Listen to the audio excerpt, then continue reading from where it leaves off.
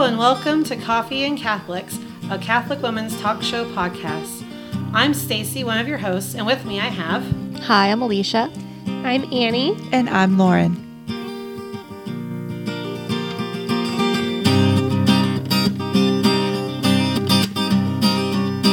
Hello and welcome to Coffee and Catholics.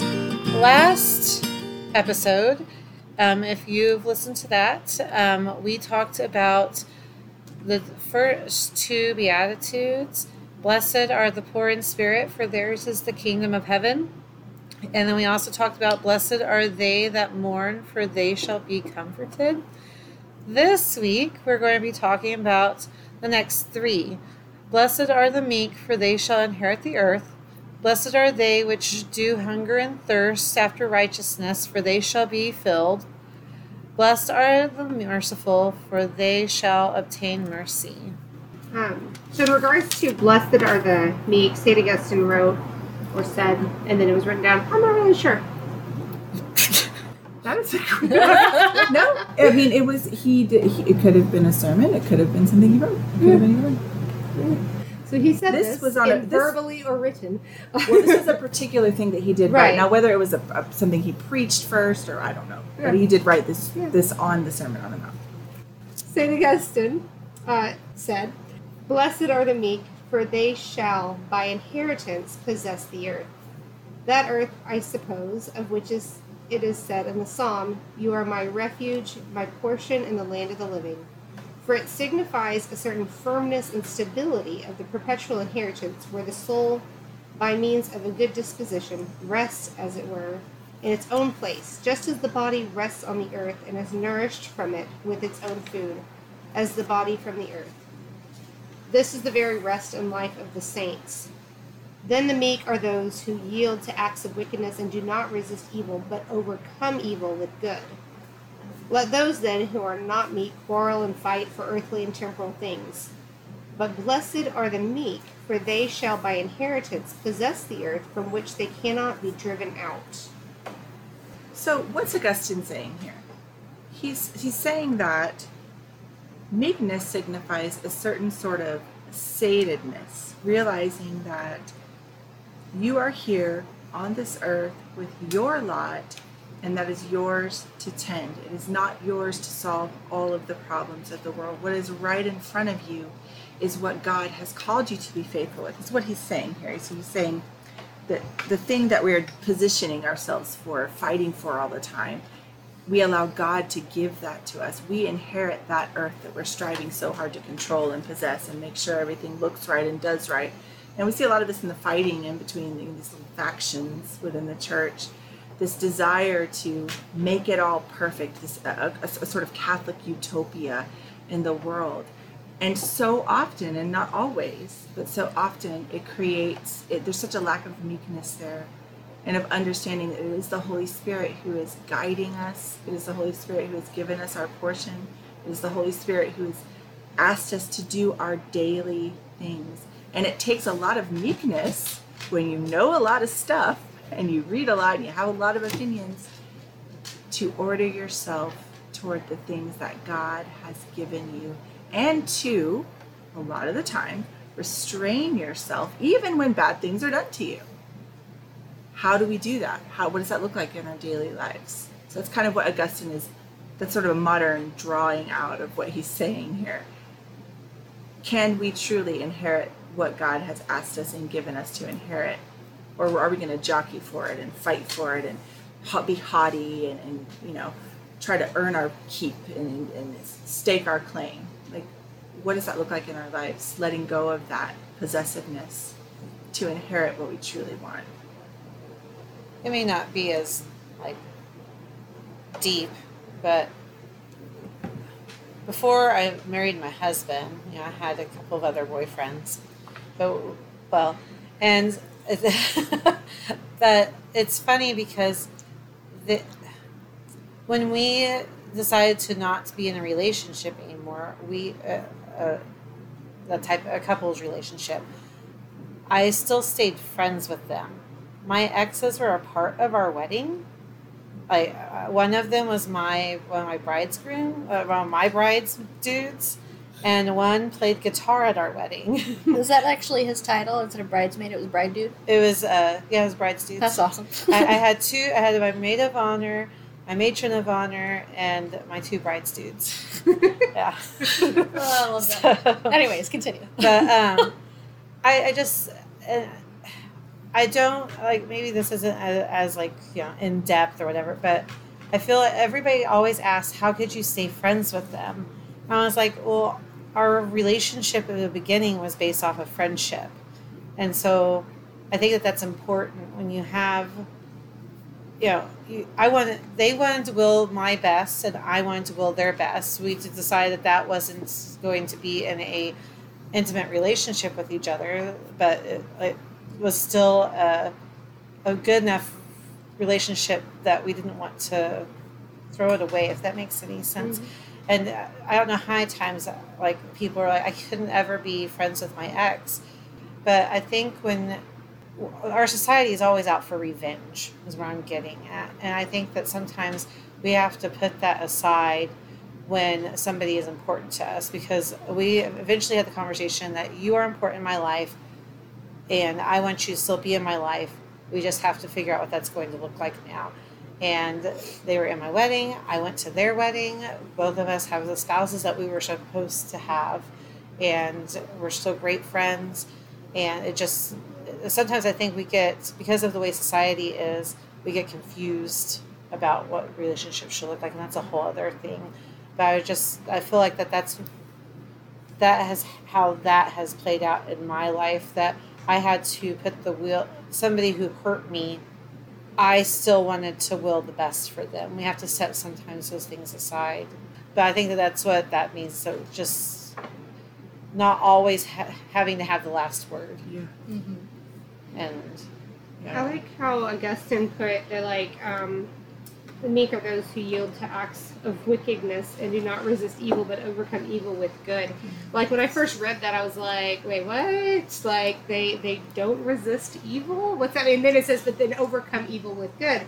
And I was thinking about our last recording when we talked about blessed are those who mourn, and how that mourning is meaning like over sin and that, and that which is, evil in this world. And then the very next one is this blessed of the meek, that are not necessarily in your face about the evil, but overcoming it with the good. And like that restraint, and like I just thought it was interesting, like there's always a reason, like they were just back to back, this is what, and that that accompanying people by, there's people in our lives that we know aren't following God's will. We're called to accompany them in a way. Like, yes, we're to admonish the sinner and call out, and help people in a loving way, but we're not going to turn hearts and convert souls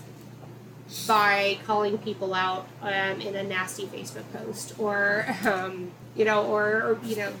but rather by how we live our life for God, and that through that, I just love that, overcoming evil with good. I think it's funny you mentioned converting souls, because that particular ex was not Catholic and converted to Catholicism later, years after we had broken.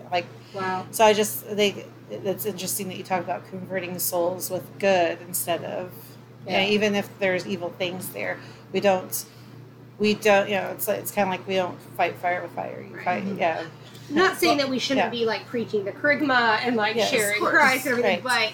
But we're simply saying those things is not going to be what turns. It's going to be how we are living our life, how we are living these Beatitudes. Well, I think it goes back to what we were talking about in the previous episode about not judging people. Mm-hmm. So not coming down that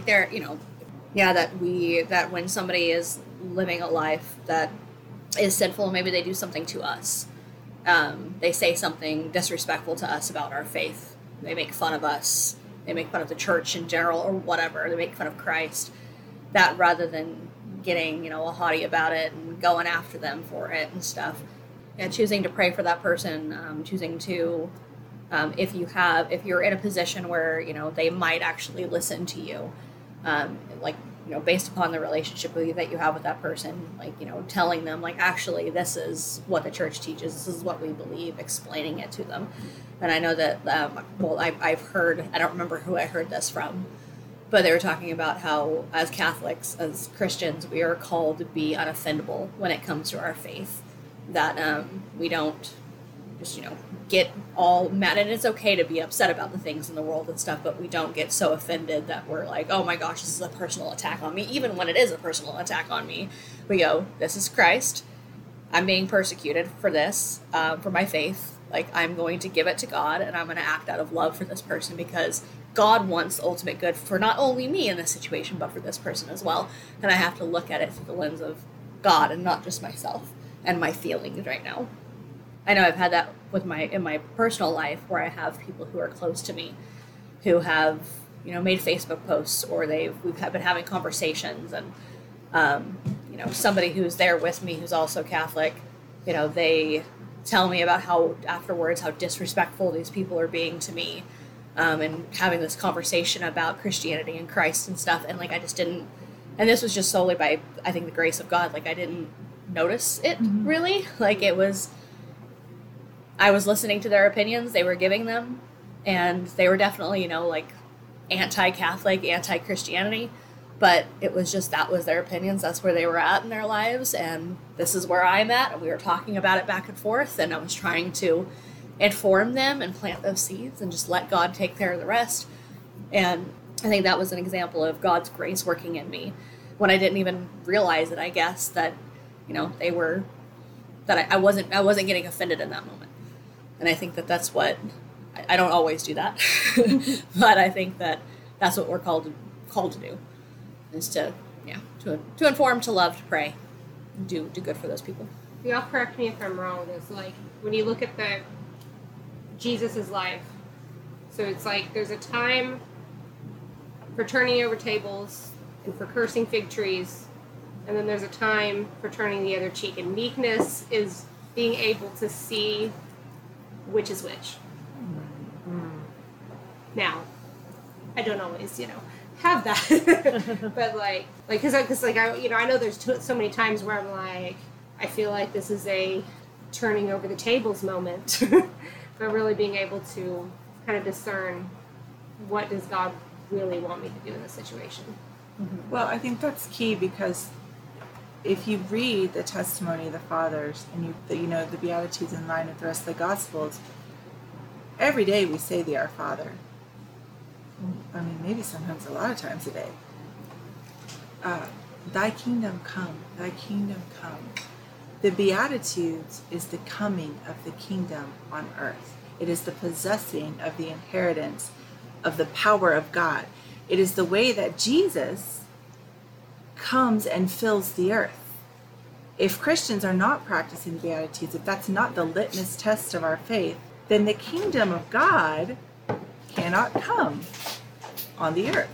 If Christians don't align themselves with the mission of Christ and allow them to be filled with the divine nature of Christ, which is how we do it, is by practicing Beatitudes. Remember, it's not our power, it's we put ourselves in a position to receive from God the power that we need to live our lives. And that's what the Beatitudes are, is it's that aligning, like what Stacey was saying, with the kingdom of God, with his heart. That's what, we'll talk about righteousness next, and that's what it is. A righteous man is a man whose life and thoughts and words are aligned with the life and thoughts and words of Christ. But the Beatitudes allow the presence of God to fill the earth. And when we allow him to do that in the Beatitudes, he fills us and spills out to everyone around us. So that's the incarnational nature of this. This is how Jesus keeps coming back to us in the earth. It's how he's living his life again on the earth, renewing the earth. All creation is renewed through Christianity. Even the rocks, So in my life, though, you guys are saying some incredible things about meekness. I just keep thinking about my mouth. Like my relationships and what meekness has just been in my little silly life. What the hardest struggle for me with meekness is shutting my mouth when I deserve to open it, or when I have something to say that's worthwhile when someone has hurt me, let's just bring it even a little bit closer. In marriage, what does meekness look like in marriage? Well, I'll tell you what it looks like in my marriage. It means not having the last word. Like Alicia said, it means forgiving when this man who loves me and who loves God and who's not a big sinner, living apart from God. Let's talk about meekness in terms of how are we meek with each other? Those of us who are trying to follow Christ, who are living the life that God has called us out, but we're still imperfect humans who will snap and say something awful or speak from our wounds or just live underneath our calling. What does meekness look like in marriage? What does meekness look like with our children? It's what Annie said. It's that withdrawal from the self and that momentary lapse where you take a step back from grasping what it is you think needs to happen in that situation and letting him give you that inheritance instead. I think that's what it looks like for me. It means not saying a thing in anger, ever. That's what meekness should be. If I am angry at my husband, I know that I need to not say a word. That is meekness, is power under restraint, even if I'm right. Even if I'm right. And it's mercy. It is mercy. It ties very closely with mercy, actually. Because, so many of these times, I know that I'm right. Yeah. There's been arguments, there's been different things where, I'm right. But that mercy and that forgiveness of, that restraint, the holding back, and that desire for the right, for things to be made right.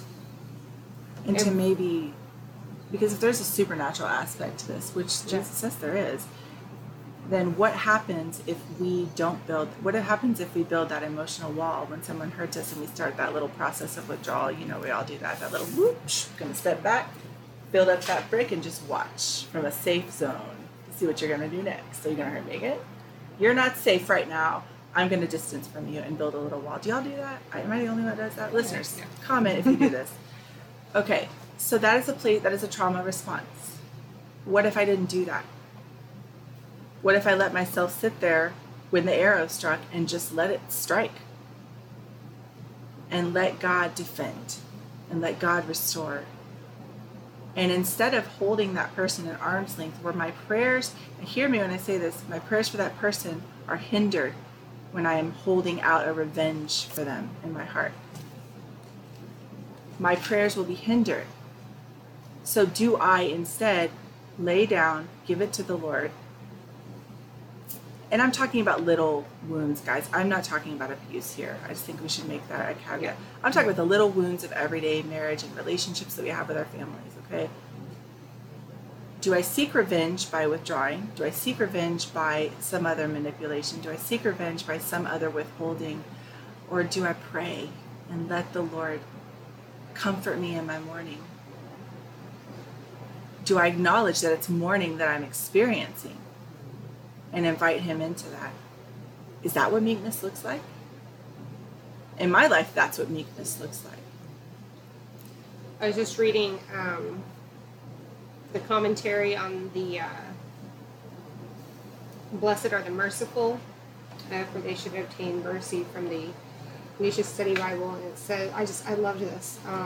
Those who imitate the Father's mercy by extending forgiveness to others. The merciful are patient and understanding and bearing with others' faults, and they are generous in aiding the needy by works of charity and compassion. But patient and understanding and bearing with others' faults. Mm-hmm. I just like that. It's a huge part of Christianity that we just ignore. It's it's a huge part of marriage. Yes. That's where we live it out in our lives for day to day, and our children, our families. How are we patient and understanding and bearing our spouses, our kids' faults, or are we quick to point it out? It's almost as if we don't expect to ever be put upon, or to be sinned against, or to be trespassed against. How dare you? That is antithetical to Christianity in every possible way. Jesus even says that. Just so you know, you will be persecuted for my sake and otherwise. You will be persecuted. You will be put upon. You will be trampled upon. You will be misunderstood. You will have your words, which came straight from me, misinterpreted by the people that love you the most and know you the most, and you will feel like an alien in your own home. And these are things that happen, guys. This is part of being a Christian. Do we address that, like Andy said, with meekness and mercy? Or are we always constantly jockeying for our place on the earth? Well, and I think in the Beatitude that, blessed are the merciful, for they shall obtain mercy, I think he's hearkening back to, and I don't know, I can't find the chapter and verse or book, but I know the verse, I know what it says. It says, for if you forgive men their trespasses, your heavenly Father also will forgive you. But if you do not forgive men their trespasses, neither will your Father forgive you. And so he's kind of, I think, including here, and all of these, he's including a reality of, if you do this, this is the reward. And by virtue of that, if it's the opposite, if you do the opposite, you're not going to get this reward, essentially. Exactly. It's a promise, a condition. Exactly. Promise to receive it, this has to happen. You can't recognize and receive this until this. Like parents do with their kids. Yeah, and I mean, We can't see. Yeah. We can't receive if we don't put ourselves in a position to receive. And I think that's what it is. And even when we talk about, blessed are those that hunger and thirst for righteousness, I think that in terms of meekness and mercy, it ties so well into that, because hungering and thirsting for righteousness is hungering and thirsting for the good of someone else, for the love of God to manifest in their lives, to be manifest in their hearts, for our actions, our meek and merciful actions, to bring about his love and to make it real. This is the heart of the Father. This is, as Ratzinger said, that interior landscape of Jesus, the way he thinks, the way he acts, how he comes back to the earth through these Beatitudes, through us. It might be cliche, but and those of you who've been listening know that I get songs stuck in my head during recording session. But the one has been there pretty much through this whole talk is they will know that we are Christians by our love. Me too. It's been right there. Yeah. I just keep saying, and then somebody will say something, I was like, well, maybe I should say it. But then they keep saying it. And it's basically what we're saying here is that they'll know that we are Christians by our love. Yes. And it's not even our love, it's his love working through us.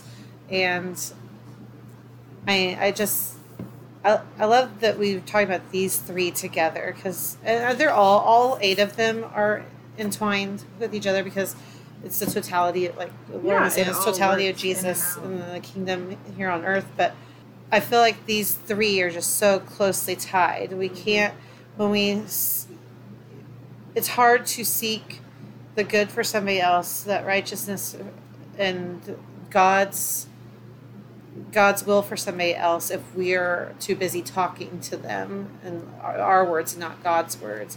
And it's really hard for us to forgive them if they hurt us, if we're holding on to those things and we can't show that mercy. And I just feel like those 3 just are just very go together. And it's all, and boils down to, we can't always be offended or angry at things and still speak God's word. Right. And we can't bring people to conversion if we are upset and angry and holding on to these, not forgiving others. We hold on to these things, and as Lauren has said several times, we have these trauma responses, and those create barriers, and we need to let those things, we need to let God work through us and not put up those barriers. Let him leap over the barrier and do the work through us. Also, to be healed from those trauma responses, we have to be seen in them, right? Yes. Like, we have to let Jesus see us hurting and wanting to build the wall and not building it. Our hand kind of shaking over that first brick, looking at him like, you going to do something? Yeah. I'm about to build this wall if you're not going to do something. Like, we need Jesus to come and to heal those things in us. But first we have to be vulnerable enough, we have to be meek enough to hunger and thirst more for his kingdom than we do our own protection. to hunger and thirst for mercy more than, and I don't know, I feel like I'm just making it all about like my thing with it, but this is just where it's been for me. Like that's where I experience. And back to the catechism, it says that these speak to us personally and to us as a whole, as a Christian community.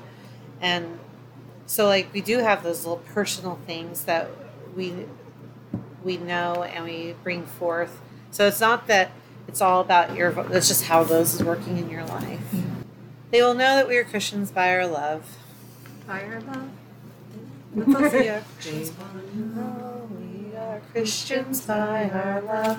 By our love, they will know we are Christians by our love. I'm not being meek right now. I'm just judging y'all. That's okay. I'm shaking my head over here. Y'all are weird. Leave it. Great. That was beautiful. Really good song. And as always, thank you for joining us. Thanks. Thank you. Join us again in 2 weeks. Until then, may God bless you and may Mary accompany you. Coffee and Catholics is a proud partner of the Smart Catholics Podcast Network. Find new shows to love, meet like-minded Catholics, and join the community at smartcatholics.com.